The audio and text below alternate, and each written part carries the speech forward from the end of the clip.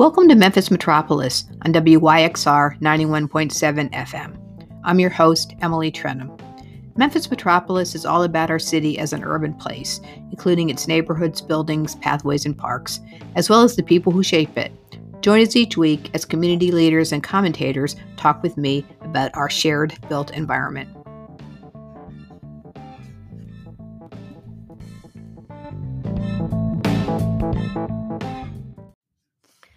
So welcome back to Memphis Metropolis, everybody. I'm Emily Trenum, the host, and this week I am delighted to welcome two guests, Mary Elizabeth Whitmire, who is a Rhodes College student, and Mr. Muhammad from Juice Orange Mound in the Orange Mound neighborhood. And today we're talking about the Mound Up Neighborhood Revitalization Plan, which is a really interesting planning process that's happening in Orange Mound right now. So welcome to both of you. Mr. Muhammad, let's start with you, I guess, and just tell us a little bit about what the Mound Up Plan is and then why it's so important that it's happening now. Well, thank you. The Mound Up Plan.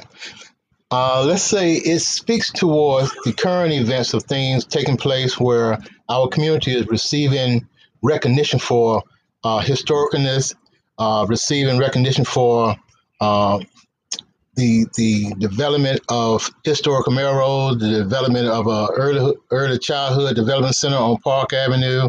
A number of things is taking place, and Juice Orange Mound stepped in. We started a street assembly a few years back. We asked Austin to come and help us with doing some assessment on properties in the community.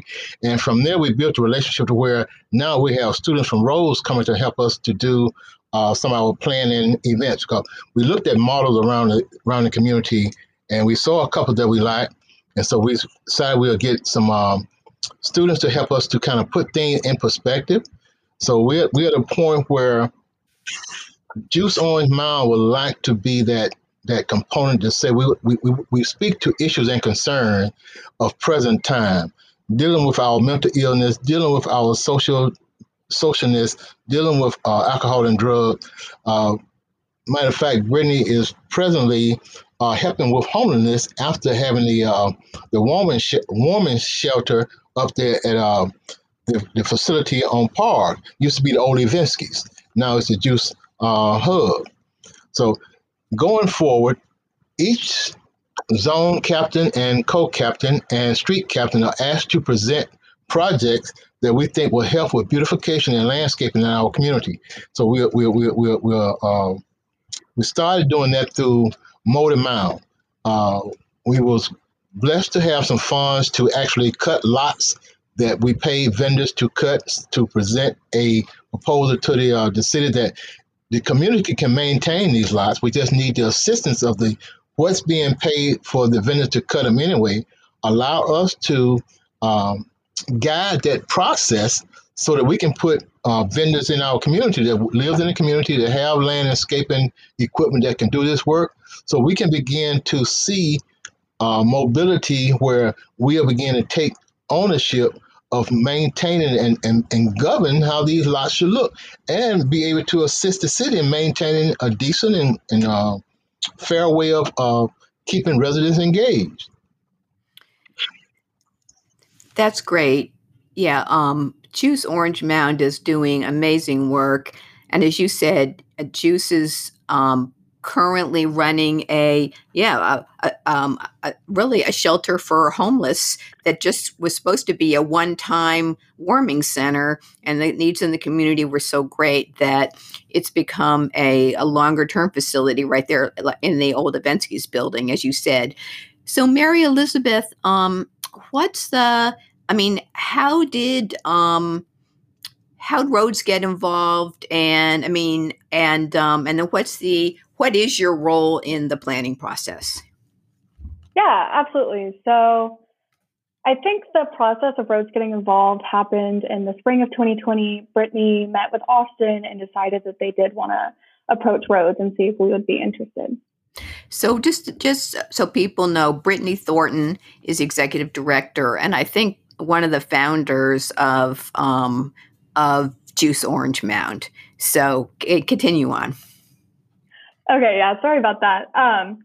So starting in the fall of 2020, Austin Harrison led a class called Neighborhood Equity, in which about 15 students came and started learning about juice and started the Mound Up neighborhood plan process.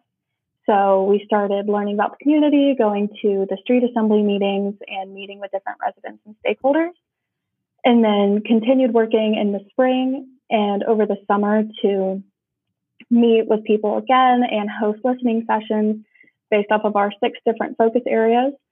And so that's kind of how it started. And I guess the just mutual benefit is at Rhodes, we're able to really get involved in the Memphis community and offer the resources and knowledge that we have, and kind of help the neighborhood shape their own change that's happening. So it's kind of a mutual benefit happening there. How many students are involved?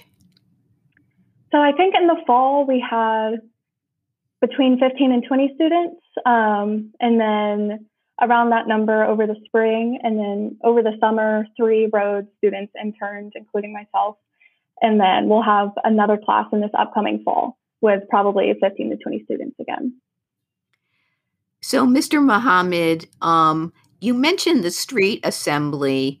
Talk a little bit more about what that is and how the street assembly has been getting people involved in the Mound Up plan. Well, the street assembly, we're asking our street captains to become more aware or become more involved in going down their street, trying to help them to do like the 311 apps to report where you see high grass, building that may have been boarded up, that somebody may have taken it off. So make these reports so we can build a paper trail to help the city to identify where these areas are. And also, again, to get their input as to what they would like to see done in their community. A lot of response have been around speed bumps. A lot of response have been around safety crossing places close to the school. So the street assembly is the eyes and ears to help get things back to the board so we can begin to design some plans or do projects around it, because we're hoping that as we're getting closer to gaining the lots being donated to the community to put sunflower seeds so that the sunflower would help keep down on the weed. Monkey grass will help keep down on the weed. So we won't have this overgrowth constantly appearing, and we can maintain it. So our goal is to put orchards, should I say, fruit orchards, so that we can begin to look at some of the original fruits that was grown here, like mustardine, peaches, pears, apples. So this area is known for that. So if we can kind of like touch base with that and use these vacant lots for that purpose, I think it will help us in supporting what we do at the farmers market right there at Carnes and Marsh and Neal. So we have to see interchangeable things taking place so that the community can see how to buy in. We want them to play a major role in this. It's not just what Juice want, what Mr. Muhammad want, what the street assembly want. It's what we see as a means of being proactive when it comes to organization coming to the community with their projects, as if there's not plans and programs and services that are already in place speaking to this, but underfunded, and just have not made that big turn to be able to, do $1 million projects in our community.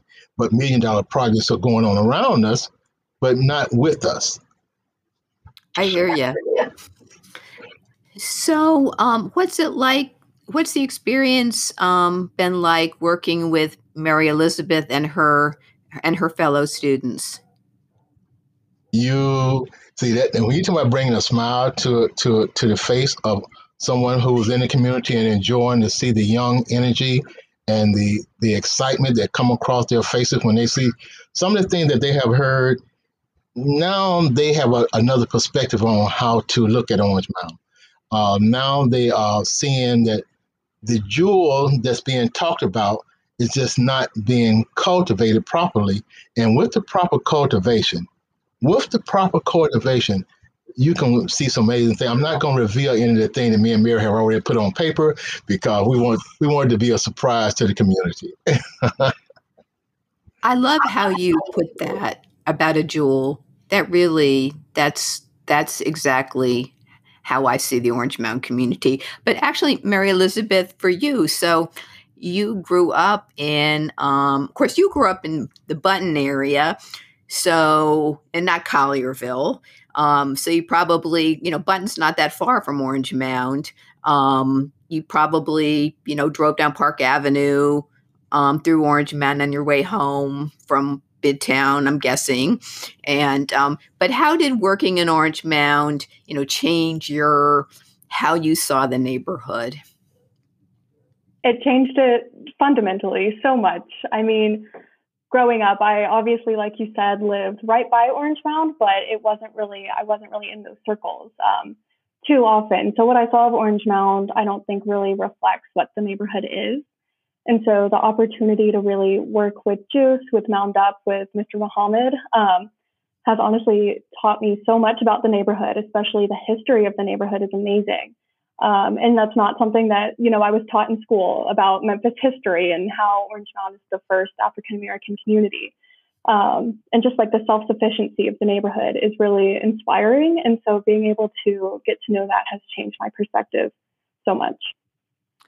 I would say that's true. I mean, of course, I didn't grow up here, so I wasn't educated here, but I do think, Orange Mound, Douglas also has very rich history. And unless you grow up in those neighborhoods, I don't think that's part of what you're learning in the history classes. So that's great. That's great. So and this is for either one of you, planning. There's usually a process, community engagement, you gather data, you develop priorities. I don't know if you're going along that sort of, traditional path of planning, but are you? And then where are you in that whole process? Either one of you. Okay, we are planning, and we do have things in a planning state of implementation. It's just that we have learned over the years so many of our projects get misconstrued once we give insight to them. So we'll ask, and I'm so gracious to Austin and Mary for working with us and allowing us to hold somewhat of a cover on some of the planning stages of the things that we are trying to do, and actually until we actually get implementation and construction going. So yes, there are at least 4 that we have on the table that's ready to roll out. And Elizabeth and myself, we are working on one. It's so sweet. So it's almost like candy. Yep. You have 4 projects that are ready to go. Tell me what they are. Is it a secret? Yes, of course it is. You didn't know that? Oh, come on. We're not revealing that. Just tell me one. Okay. The incubator with the Invesco store. As that development kicks off and funds are made available to go ahead and turn the building into an incubator, we're going to have food trucks on the backside. If you saw the remnants of what that building is going to look like, you'll be like, okay, that's a game changer. And that's the type of energy that the young people bring to the table. Is that game changing image that helps the community to recognize, oh, we don't have to run way out to Wolf Chase. We don't have to run way out to South Haven. We got our own little amusement thing and recreational thing here. I love that. So, Mary Elizabeth, you want to add anything in terms of the process? It sounds like you've let the community sort of, instead of imposing a process and timeline on the community, you've let them dictate what it is. But do you want to elaborate on that at all? Yeah, definitely. I think you're completely right. Our kind of motto going into this is that the Mound Up plan is for the community, by the community. So we're really just following their lead on that. I would say where we are in terms of the bigger like Mound Up process is we're still gathering data. We hosted listening sessions past spring and kind of talked to different stakeholders in each 6 areas and kind of heard the questions they needed answered or what they needed to hear. And so we used those questions to put into our survey, which covers each of the topics and has been sent out to most of Orange Mound. Hopefully, we have a goal of reaching 350 responses. And so we're still in that period of trying to reach that goal right now. And then this semester, we'll be looking at different implementation strategies. So that's kind of where we are right now. Well, and I know that Brittany Thornton from Juice and I have talked about this, about how, in neighborhoods, in the community engagement process, sometimes you only hear from 25 people, and that's not really good data. And it sounds like there's been a lot of intent to hear from more people. So what are you, I guess, starting with you, Mr. Muhammad? I mean, you talked about, crime and pedestrian safety, but what are people saying they want the plan to address that we haven't talked about? Basically, home ownership, a better communication with the banks when it comes to being able to obtain funding to do small construction around their home, issues around the safety at school, issues around organizations who may or may not have their compliance in order to be able to support some of the projects that we want to work on. So it's a number of things, but at the same time, that collecting this is what kept this community going the way it's going. So just know for sure that it's a process where healing is taking place and collecting this of information and putting it disseminated to the right organization and to the right people to get these things done. We have 2 major constructors in our community, Howard Edding and Dwayne Jones. These men doing wonderful work, and the people that they speak with and work with are people that they try to draw in that are locally to include them in the project. So, to try to give it all in one little setting will never get to that point, because there's many players. It takes many hands to make a lot of things happen, and with many players that are doing things that not getting the recognition or the support that is needed in order to move this needle a little farther down the road. Okay. So if you're just joining us, we're listening to Memphis Metropolis on WYXR 91.7 FM. We're talking to Mary Elizabeth Whitmire from Rhodes College and Mr. Muhammad from Juice Orange Mound. We're talking about the Mound Up Neighborhood Revitalization Plan. So Mary Elizabeth, sort of same question to you. What are you hearing? You mentioned that the listening sessions yielded sort of the questions that the community wanted answers to, and then that's going into the survey. So what did come from the listening sessions that that people said, we need to know more from the community about this? Right, absolutely. I think, like Mr. Muhammad said, ownership is a really big question of who owns Orange Mound, especially with housing, with outside investors, that kind of thing. That's a big question that we are kind of working on seeing, that kind of thing. But I think in terms of the topics, housing is really a hot topic, as is economic development. And but the more and more we look at them and we have the listening sessions, we realize how much they kind of go into one another. Like, a lot of the topics really overlap.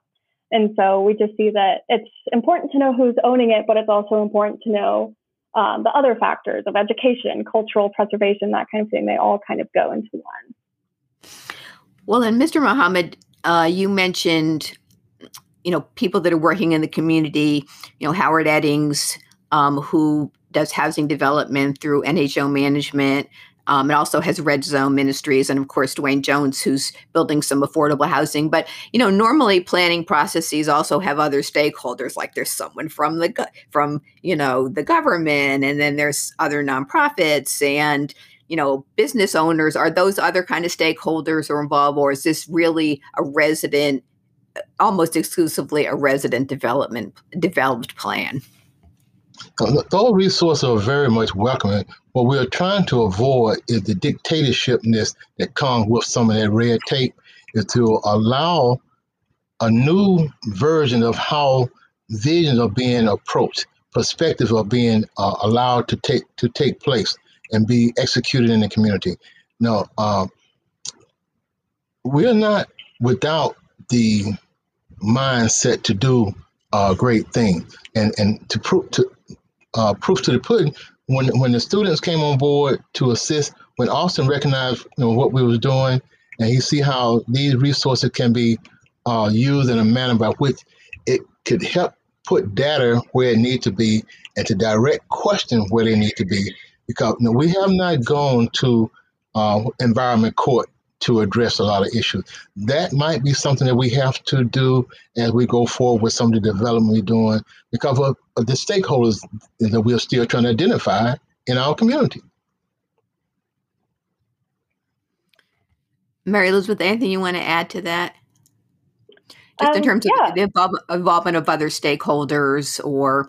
For sure, yeah. I think for the plan, it's important that anyone with connections to Orange Mound is involved. I mean, especially residents, obviously, but residents are stakeholders, so stakeholders are different nonprofits. And I think one of our goals of this process is to kind of consolidate our efforts and know what all of these different nonprofits and stuff are working towards, because there's a lot of things already happening in Orange Mound without kind of a common consolidated goal. So hopefully by involving these different nonprofits and other stakeholders in the neighborhood and working with them, we can kind of have that consolidated effort and be working towards the same thing. Well, a big thing that's happening in Orange Mound is the redevelopment of Melrose School into, senior housing and a new library. And, it's something the community has wanted for a long time. I mean, certainly that I have heard from the community that they wanted Melrose redeveloped. Is that just a sort of a discussion item in the Mound Up plan, or how is that influencing the planning at all, the fact that that's happening right now? Mr. Muhammad. That conversation is being addressed on maybe two fronts, with the existing organization that is working with it, and with the stakeholders and the investors and Juice that are willing to collaborate and work with them as well. Now, the goal is to level the playing field so that the main purpose is that it speaks to the issues and concerns of the community and the stakeholders who are bringing the funds to help make it happen. All we're asking is that do not push things in that was not asked for already. Either we can do what we asked for, or we're going to do what others say we have to do. And that bit of appeal is not easily swallowed when it comes to knowing that the innovativeness that can take place just by collaborating. Yeah, I hear you. I mean, too often the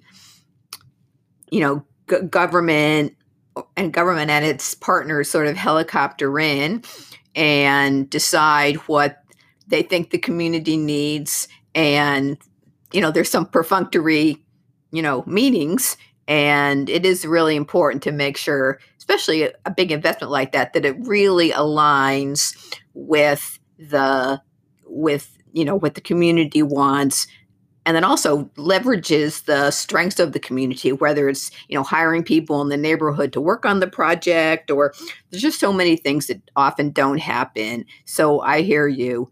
Do you anticipate, once the Mound Up plan is done, going back to the city and other partners, you mentioned banks, and asking them to invest in some of these projects that the community wants? Yes, but in a very ungeneric type way. There are obligations that our elected officials and some of the organizations, the banks, have a responsibility to the community. Those type of conversation wasn't brought to the table early on. We are aware that these type of conversation does take place. We just want to be engaged in them so we can help direct them into the right area. Mary Elizabeth, do you want to add to that at all? I think Mr. Muhammad kind of captured it pretty well. I think that is the intention. Yeah. So how can people who aren't involved get involved? And then what's the call to action you want people in the neighborhood to do? Do you want them to fill out the survey, or talk a little bit about how people can get involved if they're hearing about it for the first time? Of course, if you're able to show the survey form or give some information about that survey, and them going to Juice website and Facebook, as Elizabeth can tell you, we are stepping on very unique paths of getting some things implemented, and the work is out there. And we're asking if you have some resources, if you have the time, come through. Mary, have you been by the garden yet over there on Park and Cellar? I think so, but if not, if you're ever going down Park Avenue, going west, look to your right, you'll see a little community garden over there. We're still looking for additional help to bring that to fruition, to where it become a garden where you can come by and we can be doing a little, what they call it, passing out baskets, saying, here, take some fruit, take some vegetable. Yeah. So yeah, we're working on some things. I mean, I'm excited, to be 69 and knowing that I'm standing on shoulders of men and women who have dreams and aspirations that have not been fulfilled. And here I come along, I'm seeing young people helping me to fulfill my dream and aspiration, and willing to get out there and help us do it. Times are a little different, but at the same time, the issue at hand is, do you have a love for this community to come back and bring some resources? Yeah, that's a great, that's a great way to close things out, I think. Mary Elizabeth, anything else about the plan or the partnership that we haven't talked about that you want people to know? Okay, going back to involvement, I think we would love to see more community members, more Orange Mound stakeholders come to our events. We have some public-facing events coming up this semester, I'm sure. And all of those are available at our website, which is moundup.org. And then also for a call to action, taking the survey is the most important thing right now. Helping us get to that 350 mark would be great. It's bit.ly/MoundUpSurvey. But I think for what I want people to know about the Mound Up plan is just that even though there are changes happening, we see things happening in the neighborhood, is that it's not too late, and it's never too late to kind of reclaim the work that's happening and to use those neighborhood voices to shape the change that they're seeing. That's great. Well, this has been a fantastic discussion. In the second half of the show, Austin Harrison, who's the Rhodes professor that sort of made this linkage, is going to be on giving his perspective, and which also should be really interesting. So I've been talking to Mary Elizabeth Whitmire from Rhodes College and Mr. Muhammad from Juice Orange Mound. We've been talking about the Mound Up neighborhood revitalization plan that's happening in Orange Mound right now. And I'm going to send out information about the website and also how people can fill out the survey. So thank you both so much for coming on Memphis Metropolis. It's really, I'm super excited about this planning process. Thank you so much. It was so nice to meet you. Thank you so much. It really was a pleasure. You're listening to Memphis Metropolis on WYXR 91.7 FM. Have you checked out any of WYXR's other shows? You can see the whole program guide on our website at wyxr.org. And while you're there, please consider making a donation. We're a brand new station lifting up everything Memphis, and we need your support. But don't go away. Stay tuned for the rest of the show. Welcome to part 2 of this week's Memphis Metropolis. You're listening to WYXR 91.7 FM, and the topic of the day is the Mound Up Revitalization Plan for Orange Mound. The first half of the program had some guests talking who are involved in the planning process, and this half of the program, I've got Austin Harrison, who's one of our regular commentators and usually comes on to talk kind of as a more objective observer about the topic that we covered in the first half. But in this case, Austin, you were very involved you are very involved in this project, and this is you're on for 2 weeks in a row, so you're you're a very special commentator. So welcome back. Thank you for having me. I'm really excited for this one. Thank you. So Austin, I know you. Of course, you know Mary Elizabeth and Mr. Muhammad well, having worked with them on this project, this Orange Mound plan, but probably the first time you kind of heard them in discussion together about their perspectives on the plan. So just reflect for a couple minutes about what stood out to you about that discussion.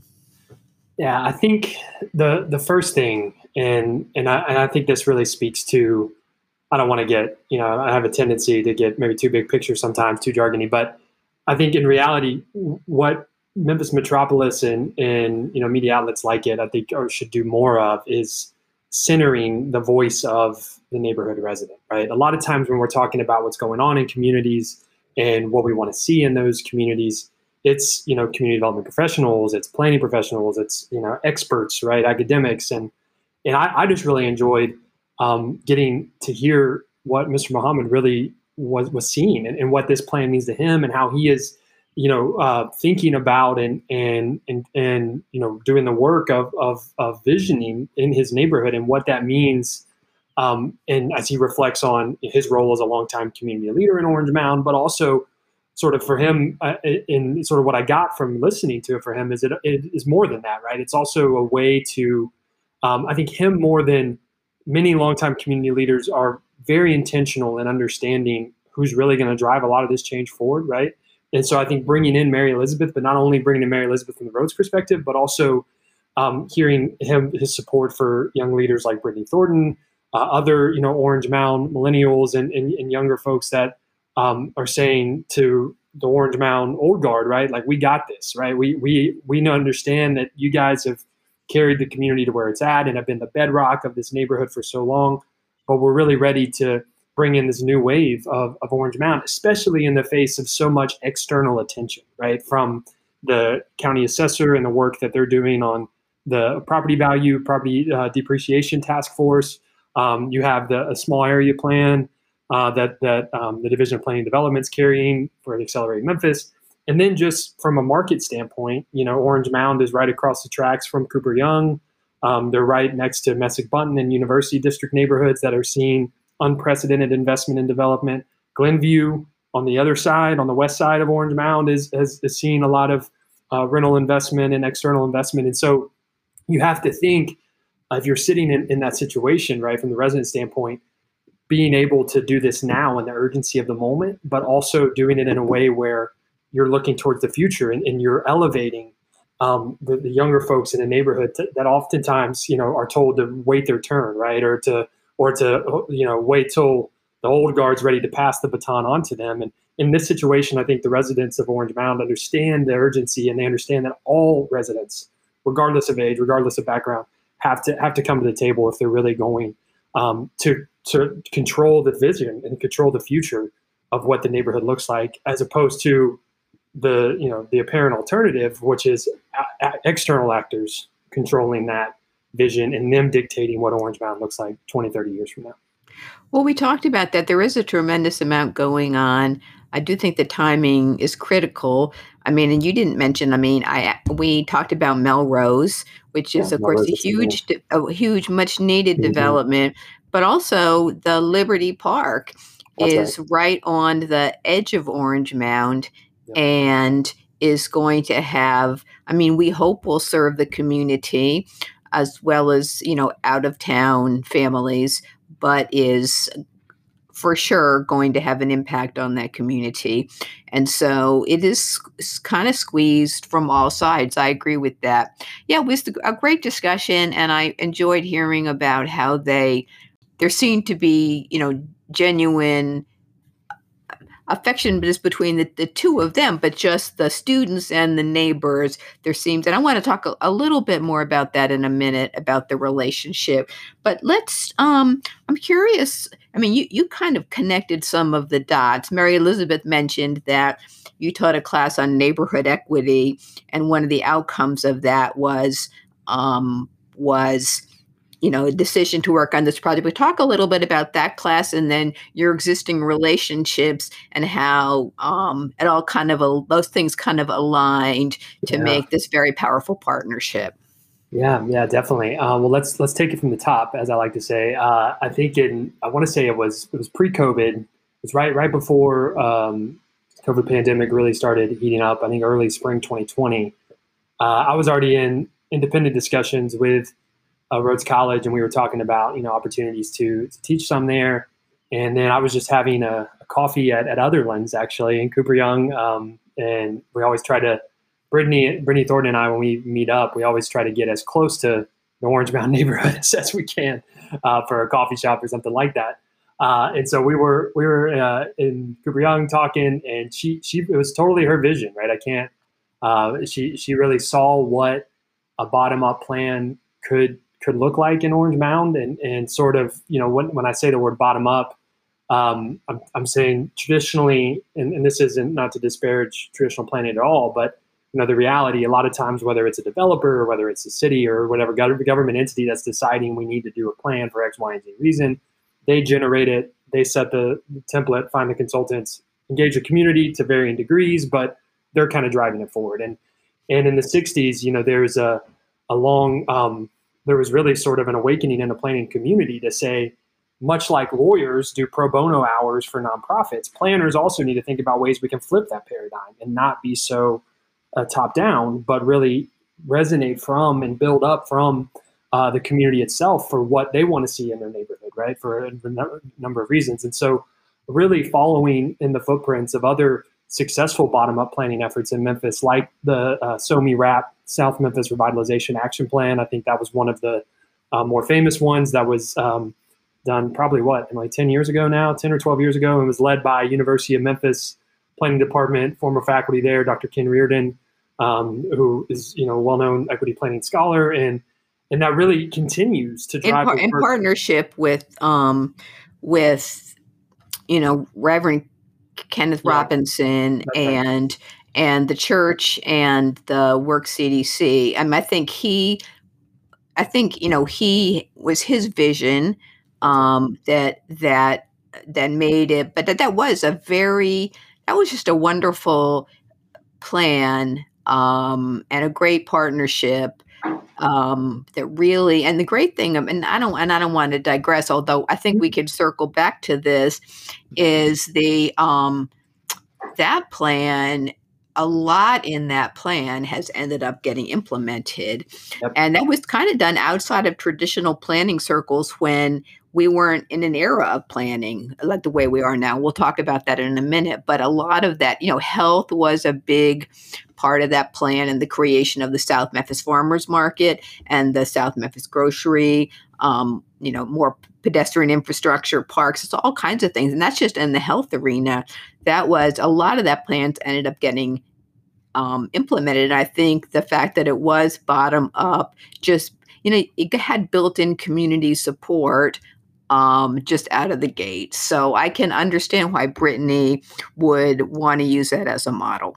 Yeah, and much like, Dr. Kenneth Robinson and members of the Works, it was their vision to bring that plan, right? I think Orange Mound was saying this makes a lot of sense, and then it also leads to, especially in terms of what is a priority and what are planning efforts going to focus on, right?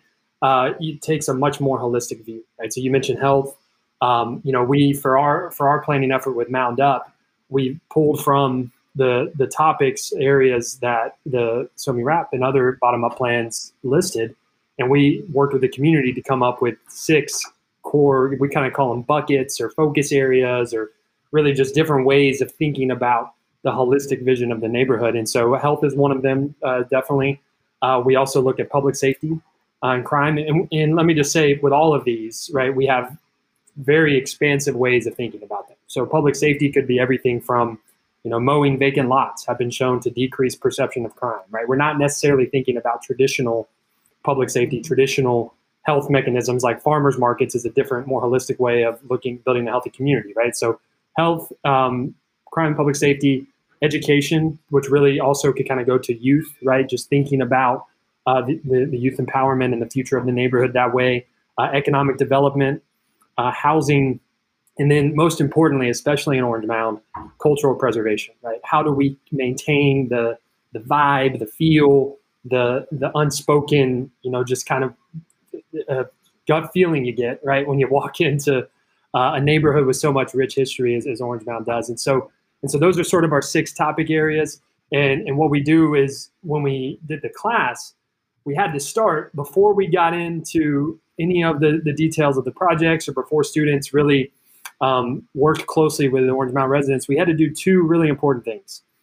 First and foremost, I think most importantly, we had to talk critically and honestly about what it means to be a Rhodes student or to understand the posture and position you take when you enter a predominantly Black, historically Black neighborhood like Orange Mound, and what those perceptions are going to be both ways, right? The way the community is going to see you, but more importantly, the posture to take towards the community, which for us, and we stress this time and time again, we spend a lot of time in the class talking about this. And I was so glad to hear Mary Elizabeth say it in the first half. The community's in the driver's seat, right? We are following their lead.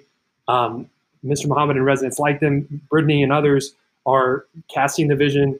In our role, they want to have a farmer's market. They want to increase green space. They want to, whatever the X, Y, and Z is that the residents are calling for. Our role is to say, okay, that's what you want. Let's go look at other cities. Let's go look in the planning literature. Let's go look in Memphis examples, right, from the successful efforts like SOMI-RAP, and let's see what this could look like in this context and how we could adapt this to Orange Mound. And also, I think the most important part of the SOMI-RAP plan as well was they created catalytic moments, right? Before there was a South Memphis farmers market, they did pop-up farmers markets where there could be, right? And so we really wanted to make visible applied impact. And this is another thing that's different from traditional planning. A lot of times, again, to varying degrees, traditional planners think of the planning process as sort of, isolated from everything else, right? We want to get to implementation, but we need to start planning first. And we thought we could carry a parallel track, right? We could kind of walk and chew gum at the same time to a certain extent and have, visible, maybe albeit small, right, but visible progress in the community. So, for example, we're wrapping up a public art mural on the side of the Ivinsky building, the homeless hub that was mentioned in the first part. We have a local artist that's going to paint a mound up mural, and more importantly, going to discuss and provide data towards the inequities from Orange Mound in other neighboring communities, right? So we saw this from Chicago. There was a public arts project in the Garfield Park neighborhood where they showed Garfield Park, and they showed, more affluent communities like Lincoln Park and downtown Chicago and other areas, and saying this is what impact of systemic disinvestment has meant to our community. And that is ultimately the second part of the class, right? So the first part is we think about the posture, we think about the way the students are approaching the work. And then secondly, we talk about how neighborhoods became inequitable, right? How paths of uneven development occurred from the early 1900s. We talk a lot about redlining, but it's so much deeper than redlining. Redlining by itself did not, we had talked about restricted deeds, we talk about urban renewal, we talk about, a number of different tools and policies that have led to Orange Mound and neighborhoods like it looking the way they do today, and why that happened, and ultimately named the intentional decisions that were made.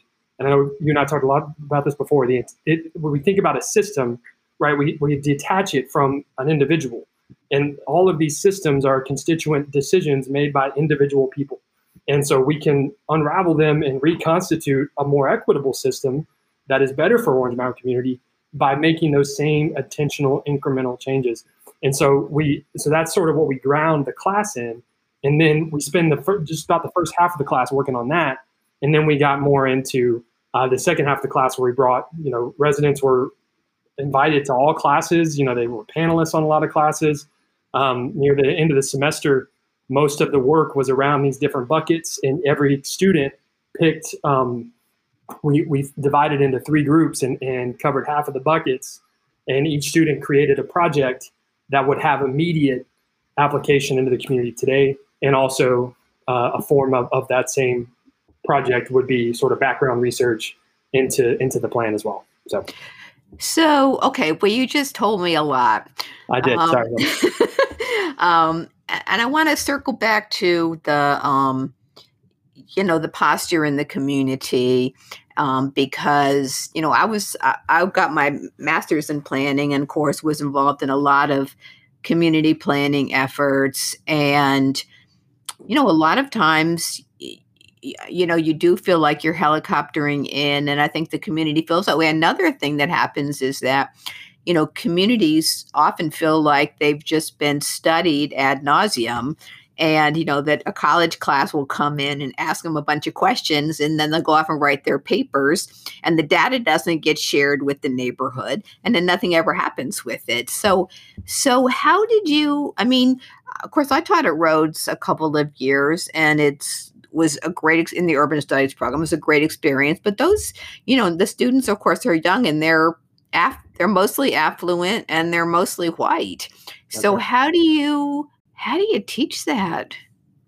I would say the first thing, right? So there's sort of what I would say like explicit trust building and sort of implicit trust, right? So implicit is just natural. I'm going to say that I'm going to do this, and you're going to expect it. But I think working when we're doing, an institution such as Rhodes, working with a community such as Orange Mound, it was also important for us to not just talk that talk, but meaningfully walk the walk in terms of how the data was collected, how it was shared. And so we're in the process of finalizing. Elizabeth mentioned in the first half, we have a survey, Mr. Muhammad did as well. We have a survey that's out there. All of the data collected through those surveys, all the data collected in listening sessions, anything that we touch or do or have is owned and shared, and ultimately the product of Juice Orange Mound and the Orange Mound community. Rhodes is here to assist them. And so we have a MOU, data sharing agreement, that spells that out. And students take a confidentiality pledge that they'll keep, the confidentiality of names and individuals. They're sharing a lot of information, personal information about themselves and what they want to see in the community. And we want to make sure that is not serviced at all by us. We don't use it without Juice knowing. Juice doesn't use it without us knowing, right? It's a total symbiotic relationship, and any deliverables or anything that's produced from it is of and by the community, right? And so I think that was sort of the explicit trust building activity for us, which allowed us to say, yeah, we're going to build trust. We want to be there. And then the other third thing that's really important to that is a commitment to not just be there for one semester and 1 year, right? And that is where I have to tip my hat to Elizabeth Thomas and the entire urban studies. She's the chair of the urban studies department. And in the way that urban studies department has grown and developed in its 10, 15 years of existence, relatively new existence, they have really had a deep-rooted commitment to being community-driven, but also really making long-term commitments to organizations, right? So Elizabeth has done tons of work with Bridges USA. There's another colleague in the department, Peter Hostler, who has a free health clinic in South Memphis. And so they don't, it's not just one semester and go get a grant or go write a paper, right? Like we've made a commitment to be here for years. We're already going into our second year. We're moving from planning and implementation. We're already having conversations about what's after implementation, right? Can we bring other tools in the college, not just urban studies, but can we bring in the business school to work with the incubator, right? Okay. Can we get some ideas around logistics for Mr. Muhammad's the Mound project, right? Okay. Like what are other resources we could bring to bear? So. Yeah, that's important. I didn't know that. So if you're just joining us, you're listening to Memphis Metropolis on WYXR 91.7 FM, and we're talking about the Mound Up Urban Revitalization Plan. So Austin, let's, unlike when, as I said, unlike when the SOMI RAP plan, for most of my certainly career in community development, it was almost no planning done in the community at all. And we've really, we've entered sort of a heyday of planning. And of course, as a planner, this is, gets me excited. I have to ring the jargon bell on myself before I get out of control. But, not that long ago, the Memphis 3.0 comprehensive plan was created and adopted. And now the Planning and Development Department of the city is undertaking, small area plans in a number of places in the community, a number of neighborhoods. And I think those are sort of, traditional plans, probably, looking at land use, transportation, and, open space, parks, kind of economic development. And hopefully those plans will be adopted and for a long time in the community also, when there was planning done, it wasn't at all connected to how the city spends its money. And that has changed as well, in that there's a commitment by local leadership to attach dollars to implement plans, which is just as big a step forward in the planning realm as doing the plans itself. But so all that to say, this plan's a little untraditional, and both in terms of the way it's being done and also what even though it has focus areas, it's a little untraditional. And how did you envision it sort of fitting in with that whole, what's happening in planning right now? Do you see it going to city council for adoption? And I'm rambling as usual, but talk a little bit about that. Great. It's great. I think in both cases, I'm gonna assert here, and I haven't thought a whole lot about this, but I'm gonna assert that in both cases, whether a city is in sort of a era, a renaissance of planning where you got a lot of different plans coming around, or if Memphis is where they were for most of your career and 10, 15 years ago, where there's a lack of planning.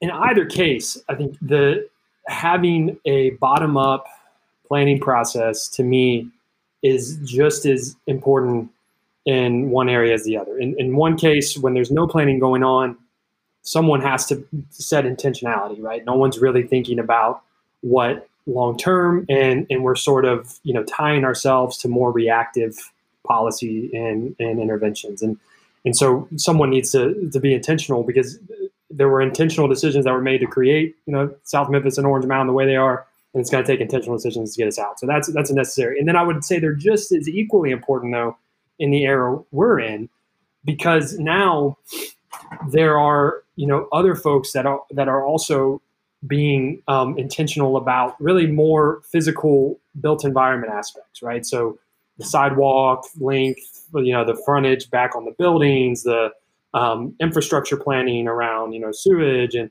land use plans. Like, what do we want to zone this for? What are we zoning that for? Like, those are very important. But I think the way we're thinking about our plan is it complements that in a lot of ways, because it really picks up where a lot of those plans end, right? So this is what the space is going to look like. This is what the place is going to look like. And what we're saying is this is how the people are going to reshape and reconstitute that place to build a community, right? It's like you can't make a house a home. You can't make a bunch of buildings a community, right? When we're talking about planning a community and planning a neighborhood, we have to think about how these aspects of education, health, and public safety and housing and all those buckets fit into, the small area plan for Park Avenue that's undergoing right now simultaneously, right? So there is a small area plan for Park Avenue happening. And how are those two things really complementary?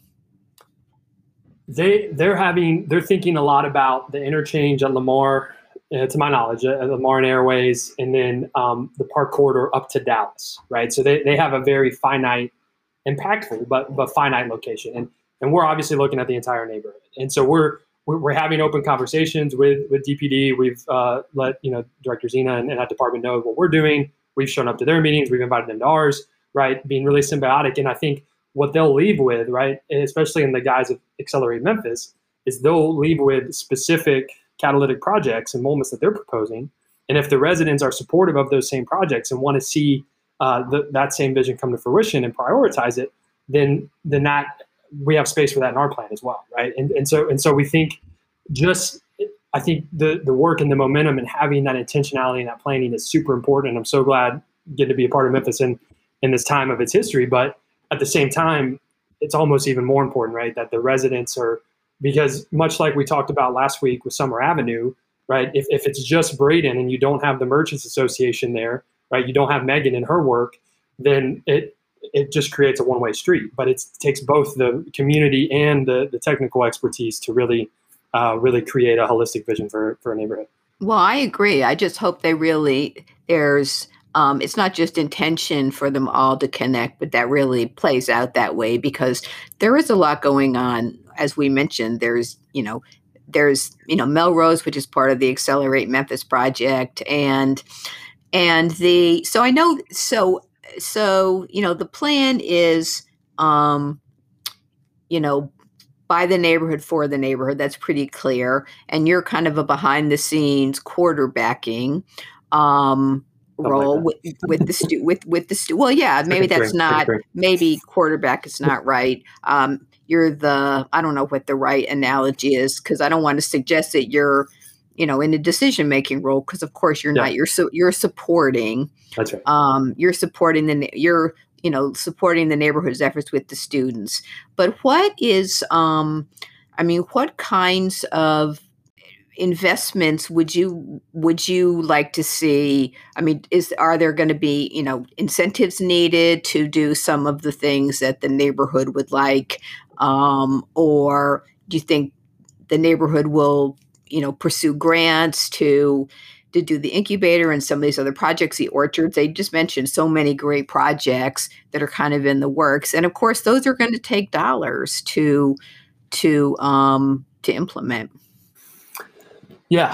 I think, going back to bottom up planning, other bottom up processes. Oh, I'm sorry.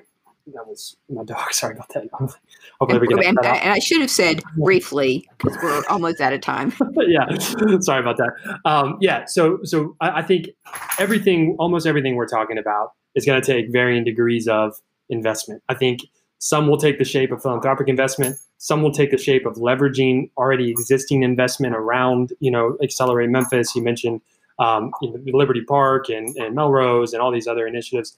But then I think I'm still pretty tied to the idea that I think a lot of the transformative work we can do will need some investment, but we're not talking, across town, $200 million, right? Let's take, Mr. Muhammad's Mow the Mound initiative and in ways that by itself. Now in Philadelphia, they had a very similar program, the Pennsylvania Horticultural Society ran, where that alone, all they did was mow the grass, put up a picket fence on all the vacant lots, right? They got control of the vacant lots and they put a fence on them. That by itself reduced the perception of crime by over 60%. That reduced real crime by over 35%. And it raised surrounding property values. I think, I don't have the exact number in my head, but on average around, $5,000 to $10,000 a property, right? It employed tons of residents in those communities. It was the New Kensington CDC in Philly that started it. And now it's since expanded the whole city. And they have over 12,000 vacant lots, and they've had hundreds of successful landscaping businesses all across the city. I think if we just do an Orange Mound version of that by itself begins to move the needle in meaningful ways. And so I think relatively cheap. Relatively cheap. Yeah. It's not going to be free, right? Everything we want to do is going to have some level of investment, but it isn't necessarily these silver bullet ribbon cutting type things, but it's more of, if we can do little things like that and ultimately operationalize, right, resident control and wealth building opportunities and their ability to have, self-determinism that is so vital to the Orange Mound identity. I think that in and of itself will have untold, positive consequences long term. Well, that's a great note to end on, Austin. I agree. So you've been listening to Memphis Metropolis on WYXR 91.7 FM, and I've been talking to Austin Harrison, who's one of our regular commentators, but also is involved with the Rhodes Juice Orange Mound Partnership to create the Mound Up Urban Revitalization Plan.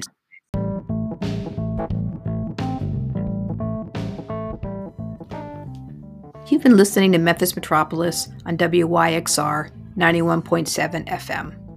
I'm Emily Trenum. Memphis Metropolis airs every Monday at 1, so please tune in again next week. You can listen to past programs on our program page at wyxr.org or on memphismetropolis.com. You can also follow us and send feedback on social media. Now, stay tuned for Memphis Undercover with Nancy.